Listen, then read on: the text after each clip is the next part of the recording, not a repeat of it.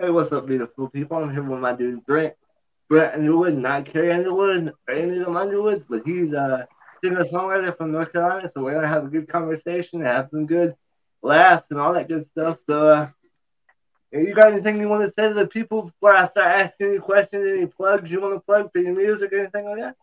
Yeah, just follow all Brent Underwood on Spotify, TikTok, all that stuff.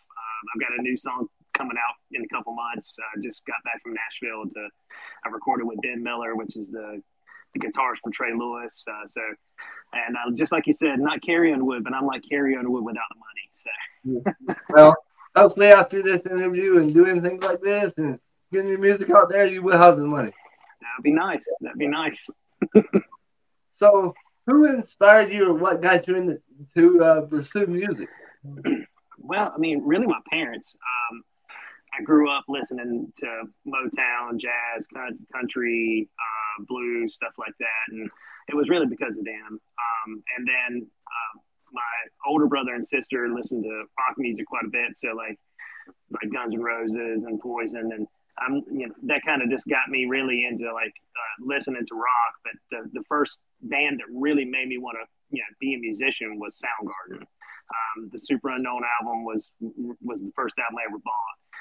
So after that, I just pursued music, and I just really dug into it because I'm from a small town in North Carolina, and it was all foreign to me to see these people, these complete strangers from another part of the country, be able to like invoke emotion and stuff like that, with a song. And it's with a at the time I was going, I was maybe 12 or something like that, and it just made me really want to be able to try to figure out how to do that. So ever since then, I've just been writing and trying to make music.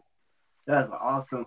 We talked about your love for metal, and I asked you when we were talking before the interview if you like metal. And you're like, yeah, I've been into metal. But you now have switched and become a singer songwriter. So, how has your writing style changed from rock to country?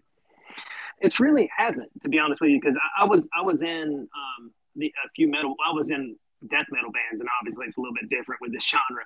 But the old bands I was in, like Nephilim and stuff like that, I was the guy playing the acoustic guitar. Now, of course, if there was a metal song, it'd be a little different. But like, I still write the same. I still, have an acoustic and just me in a room.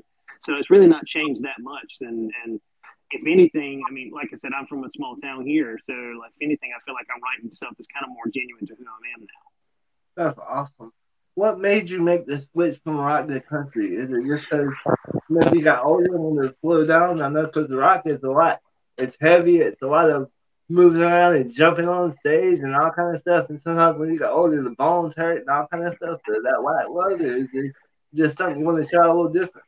Yeah, that's really all it was, man. It wasn't that. I mean, I definitely will probably do rock and metal again. I'm not saying that door's closed because I mean, just like before we start recording, I just talking about your Deftones out shirt, man. That's by far one of my favorite bands. But it just honestly, I'm the place I'm from has one stoplight, and that's fairly new. And I cut my teeth in Fayetteville, and everybody in Fayetteville would always make fun of me being the redneck. And I was like, well, hell, I am the redneck. So I just like to just be what I am. Yeah, Started writing more genuine stuff to me, and I'm really glad I did. Not only do I feel like artistically, I'm getting to express myself a little more and sing songs about how I grew up and stuff. I mean, it's just really got me the attention that I never thought I would. So I mean, I'm pretty grateful. that's awesome. So, what's the biggest crowd you played for? Like, how many people have you played for? Um, Man, that's tough. When in Nephilim, we played a lot. We toured quite a bit around. I played Bayfest in Alabama that had maybe 10,000. We did 4th of July. Fort Bragg was Fort Liberty now. That went for Lifehouse and Tonic, and that was probably 15,000, probably like 15,000 or so. With country, the most I've done is like close to 2,000. We opened for Diamond Rio a few years, like a year and a half back. So Wow, it's that's awesome, man. yeah, Um, I asked you that question because playing in big crowds like that, you see a lot of people with diversity. You probably see a lot of people with diversity, black, white, Asian. What is your experience with people with disabilities in that world or that dynamic? Do you have any experience with anything crazy that happened at shows, or how you had to help them out, or really, advocate for them on stage or things like that? Absolutely. Nephilim, there was this club called the Rock Shop that unfortunately has since closed down from Fayetteville, and there was this guy that used to come to all of our shows a long time ago, and he was unfortunately hit by a train, so he lost one of his legs, so it hurt his mobility quite a bit, so he was in a wheelchair. And when I saw him in the wheelchair come to our show, I brought his wheelchair on stage, and so he sat on stage the whole time. But like the cool thing about some of these festivals is just they're so inclusive, So music doesn't care what you look like or how able you are or whatnot, and it doesn't matter. It's all love. And so I've seen people crowd surf in wheelchairs and stuff like that, and it's just awesome. That's awesome because I actually crowd surf out of my wheelchair and nothing but boxers and a tank top and tennis shoes. So, yeah, I'm all about doing the crazy stuff, man. So that's awesome. Yeah, dude. With that being said, how do you feel that your music and the things that you do can impact the marginalized community and the disabled community? How can your music reach them in a way to make them feel a certain way, or make them stand up for themselves, advocate, or push themselves to maybe go to a show and experience things that they never experienced before? How do you feel that your music can offer them that opportunity or make them think about things in a different way? Well, the way I look at music and the way I look at people, I mean, it doesn't, like I said, it doesn't matter what state you're in. I mean, you're all people. So I think music affects everybody equally the same. So I really hadn't thought of it. That's a good question. I mean, I would hope that a song that I write someone would relate to. That's just a really good question, man. I've been interviewed a lot. I've never had anybody ask that before. I always try to write positive stuff, and I hope anybody would hear my songs or a song and take it positive and make them want to do it. So I hope that anybody that listens to music can see that if this dude can do it, anybody can do it. So so maybe that's it. That's awesome. So, with you being an independent artist and all that kind of stuff, what is the biggest disadvantage or advantage you would say being an independent artist versus being with a label? It's just really monetarily. Luckily, the internet's kind of leveled the playground quite a bit. There's still some gatekeepers out there, before the internet. You couldn't get your music out there at all without having a label backing you, and now it's a person can get famous by recording something in their bedroom and go to look at Post Malone, for God's sake. He's one of the biggest names there is, and he posted something on Spotify, and the next day he's huge.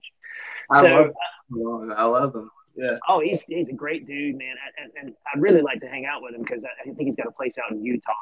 Me and you both. I saw him.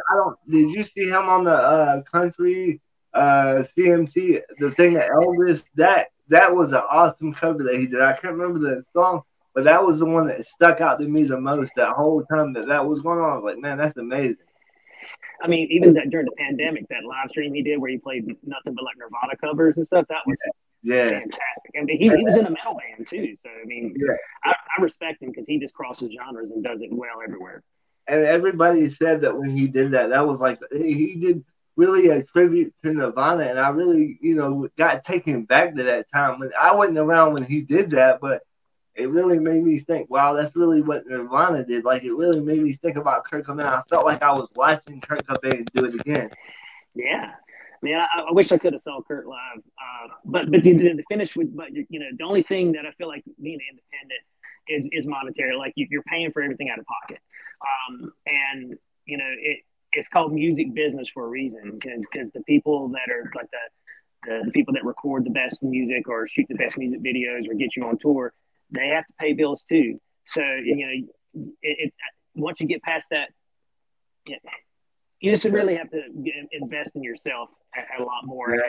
And even if you were to sign with a label and they give you, a big signing bonus, you still got to pay that back. So exactly. So if you weren't doing anything anything outside of music, if you weren't doing music, what would your other profession be? Like, what would you want to be doing besides music? Ah, man, something involving nature. I mean, honestly, one of my favorite things to do is go on road trips, and like I love Utah, I love Colorado, places like that. So it'd be kind of neat. When I went to Zion National Park, I think it'd be kind of cool to be like a park ranger there, and you get to see that.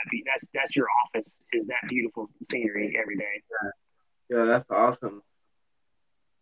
What would you say your favorite song or album uh to record was, and why? Why would that be your favorite album or song to record? Honestly, I think the first I was in this my first country band was 87 and Pine, and it was named after the intersection I grew up in or on. Yeah, So I think that one, because that was kind of like the first album I did in the country realm. That was like I had probably 98% of the songs were I wrote. So I felt like it was the first true, I don't know, expression of me as an artist or as a musician, and it really gave me the confidence to know that I could do it, and my writing as well. that's awesome. So through doing my research and really looking into you as an artist to kind of get prepared for the interview, I kind of saw that you were a bull peanut enthusiast. So if you could make your own flavor of bull peanuts, what would that be? And Man, that's something I've thought about quite a bit. It's that I really like North Carolina barbecue sauce. So I think it would be really cool to have like a Carolina barbecue sauce flavored peanut. I think it would be awesome. Um, I'm a big fan of like Asian food too. So like there's like Asian zing sauce that you get like at like Buffalo Wild Wings and stuff like that, or that would be awesome too. okay, Uh, yeah, from you saying that, we got to get your own peanut, man. We got to do this. I I'd gotta love get that.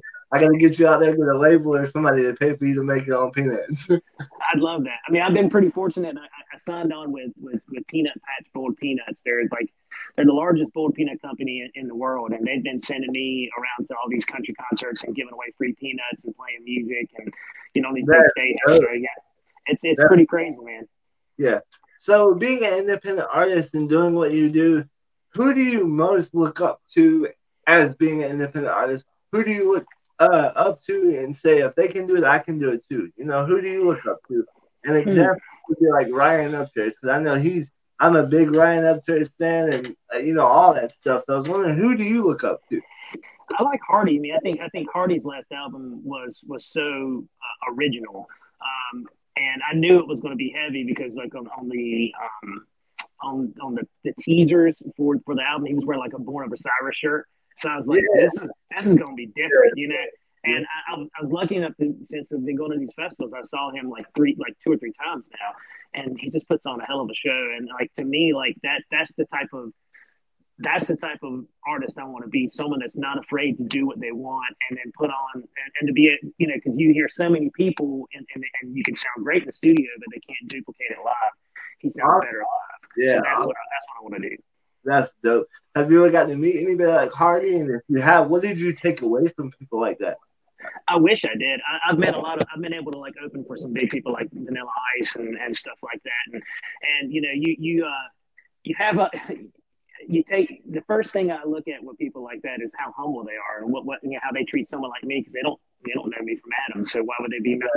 You just got to be nice to everybody. And I've opened for some big names that were not so nice, which I won't say, but like people like Vanilla Ice and Steven from Taproot, Jimmy Haha from like Jimmy's Chicken Shack. The guys from Seven Mary Three were great. I mean, Wow.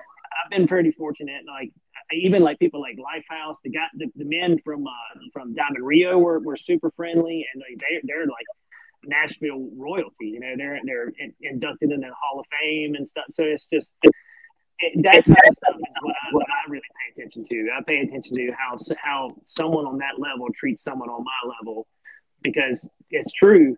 The people you pass going up are the same people you're going to pass going down. So, but I just always believe in just being nice to people, no matter what they are, who they are, or. That's awesome, man. Well, it was great talking to you, and I really enjoyed doing the interview. And is there anything you want to say to the people, anything they need to know before you sign off, anything you got coming up that they need to know about? Yeah, man. Thank you so much for this opportunity. By the way, I mean, it was a great interview, man. I really appreciate it. It's nice to meet another Deftones fan. Oh, yeah. Yeah. All I can say is like, just if you would please follow me on Spotify and TikTok and stuff like that. I'll have new music coming out very soon. I've got probably, I don't know, maybe 13 or 14 songs that are kind of ready to go. But this year I'm gonna release a lot. So please follow me online. That's awesome. So, with that being said, you're a big Deftones fan, so I have to ask, would you ever want to play a show with them? And if you could say anything to Sheena, what would you say?